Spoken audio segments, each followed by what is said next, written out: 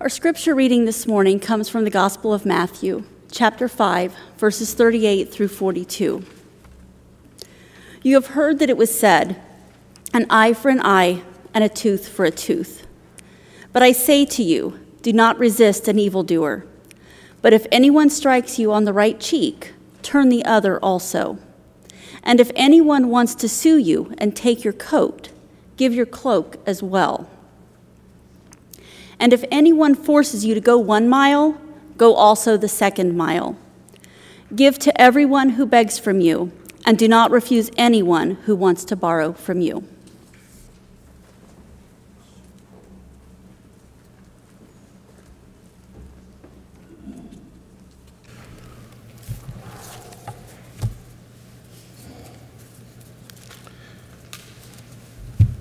When our hymnal, the Chalice Hymnal, was published, another book was put out called The Chalice Companion. And The Chalice Companion tells the story behind many of the hymns in the Chalice Hymnal, one of which is the song we just heard, It Is Well, a song written by a man as he was in grief, and a song that he wrote as much to encourage others as to lift himself up, but that is a song with that kind of power, that kind of capacity. And so it was common in my student ministry when I was in seminary serving in the United Methodist Church for the greeting when I saw the district superintendent to be, "Hello, Irvin, is it well with your soul?" It took me a while to adjust, but I came to celebrate that greeting because so many of us greet one another. You may greet 100 people in a day and not inquire about their well-being, not in a real way. And so you might all practice that from time to time. Don't do it every time. If it becomes a cliche, they can ignore it. But every now and then, as you greet someone who's accustomed to, "Good morning, how are you?" ask, "Is it well with your soul?"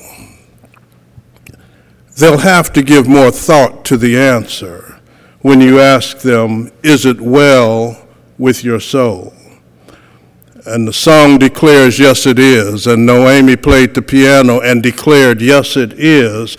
There are problems in the world and problems in our lives, but if it's well with our soul, we can handle those problems and make it through. And so I didn't know she was going to play that song when I named this sermon From Victim to Victor. And she just got through preaching it. She's at a moment of pain, but declaring for all the world to hear, "It is well with my soul." The sermon title, From Victim to Victor, is yet another sermon from the book The Choice by Frank Thomas. And this particular sermon that he preached involved more self-disclosure than most of the other 15 in the book. He acknowledges some of the pain that he'd experienced, some of the self-doubt that he had gone through, both while pastoring Mississippi Boulevard and previously at New Hope Baptist in Illinois, and Eden Green Baptist in Illinois, and Trinity United Church of Christ in Illinois. Anyone who has pastored 3 or 4 congregations knows what it is to have to ask the question, is it well with my soul? Everybody who's pastored anyone or been pastored by anyone understands the moments when you feel yourself a victim and the world around you may agree. Victim is a category, it's a distinction that does not skip over anyone. We've all understood ourselves to be victims at one time or another, and as far as the standards of the world, we were right. When you thought you were a victim, you were probably right. If the bully on the schoolyard regularly hit you in the eye, you have every reason to think you were victimized. The sermon and the scripture behind the sermon offer us a different path of understanding and therefore a different outcome. By itself, this title, From Victim to Victor, is inspiring, but it sounds like a campaign slogan. A campaign slogan which we've all heard 100 times, where every politician we've ever heard speak, no matter what their political party, was going to balance their budget by getting rid of corruption in government.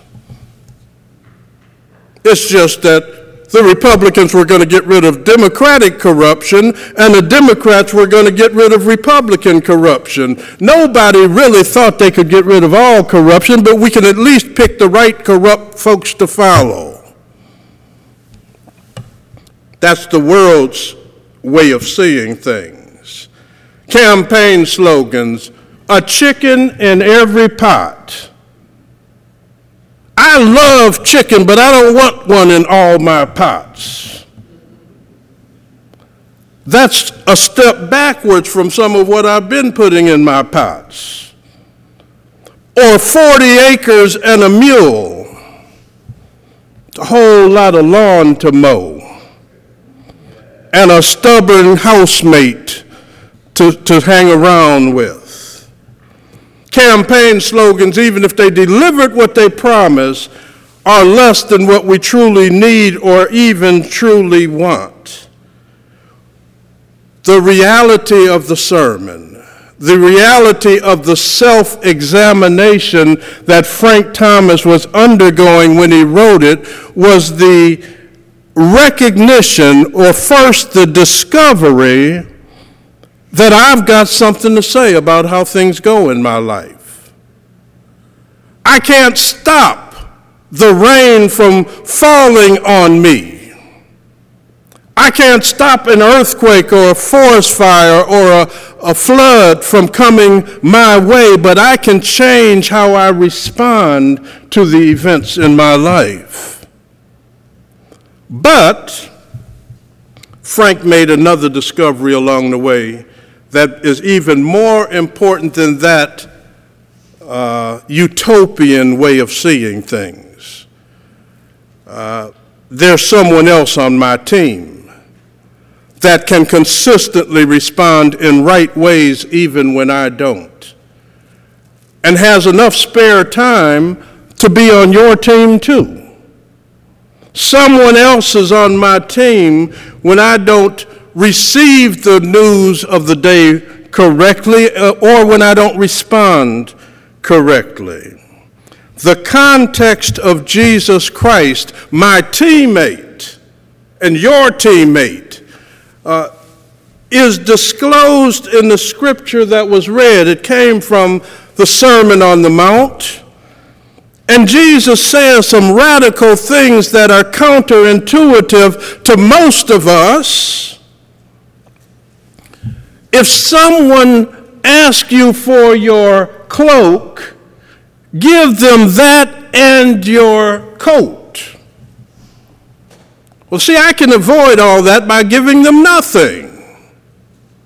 But that's not the way of Jesus. If they ask you to go a mile with them, go 2 miles. Jesus is diffusing the situation by saying, you can't rob me if I'm giving everything I've got away to you. You cannot burglarize a house if the owner of the house loads their possessions on a U-Haul and delivers them to you. You can't take more from me or from anyone than they are willing to give. That's radical.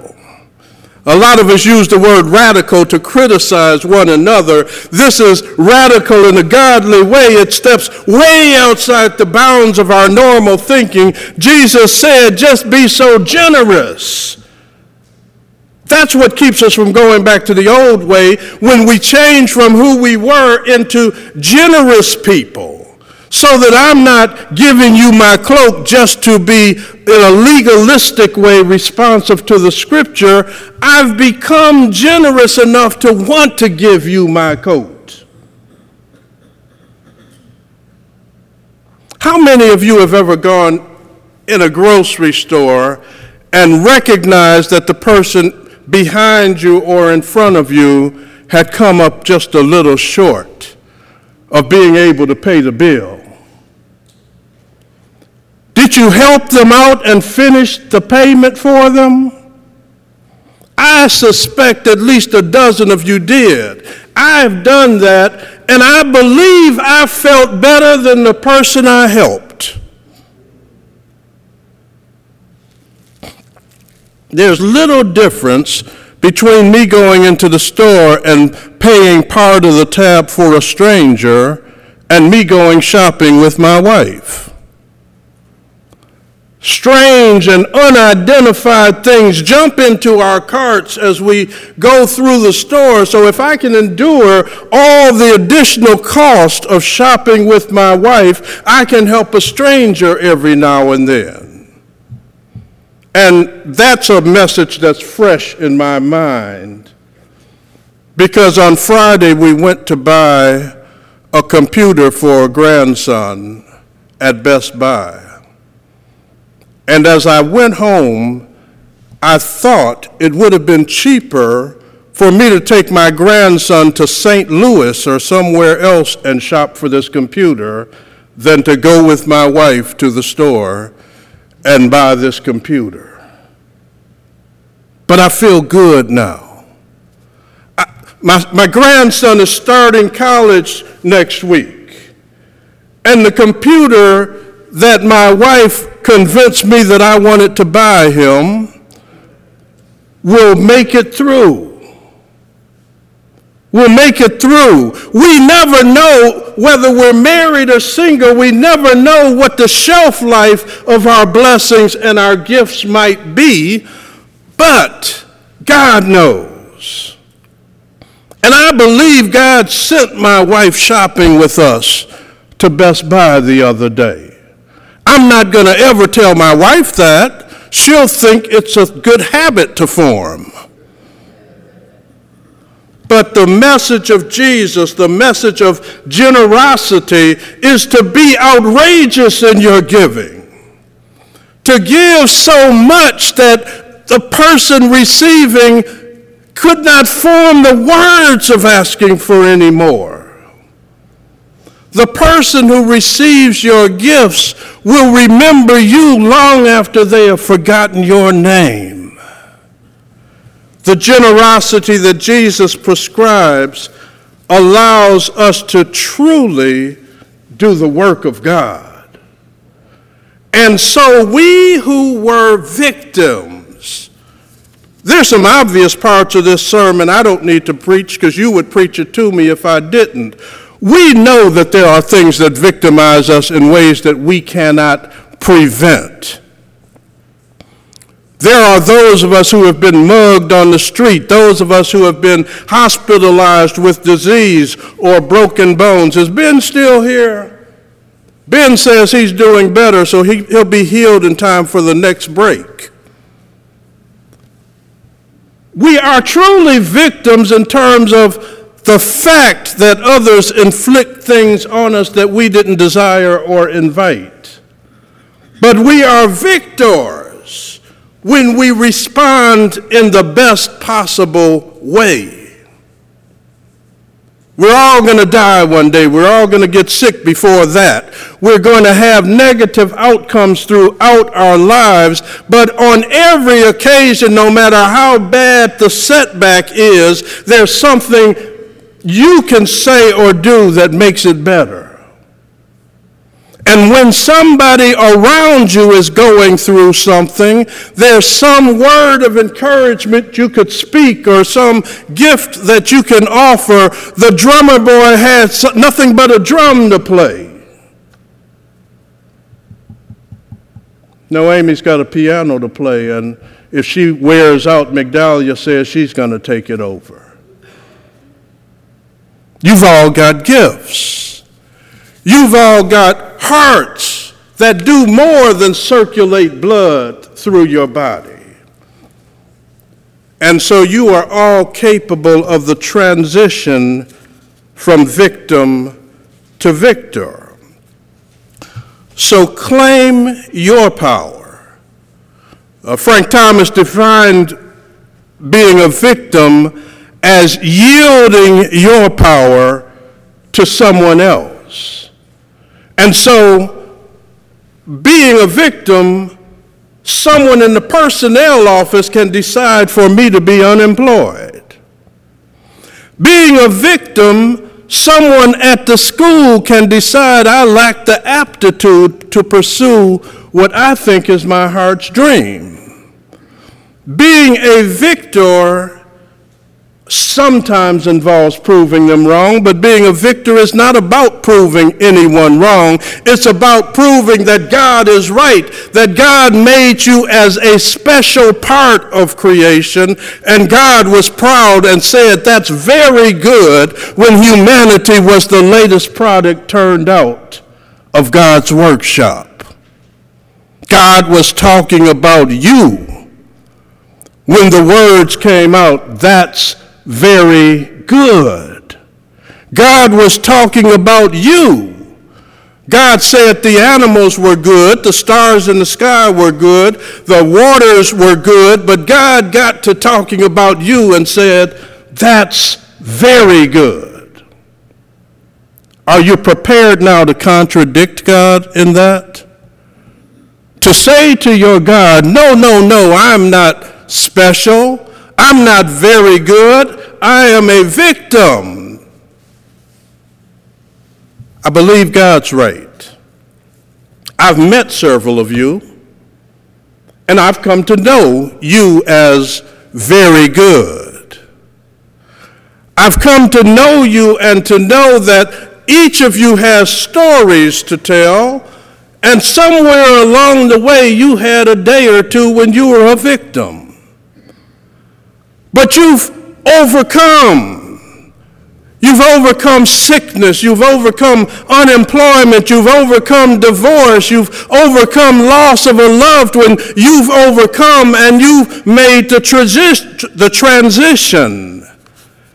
So I really don't need to waste this sermon on you. You've already made the transition. You've traveled the road and you used to be victims, but this morning I look out and I see you and know you and recognize you as victors. Claim your power. Claim your authority. And in doing it, you announce to the world around you how good our God is. You're victorious today, and even more so tomorrow. Go ahead and celebrate it, thank God for it, and share it with someone else.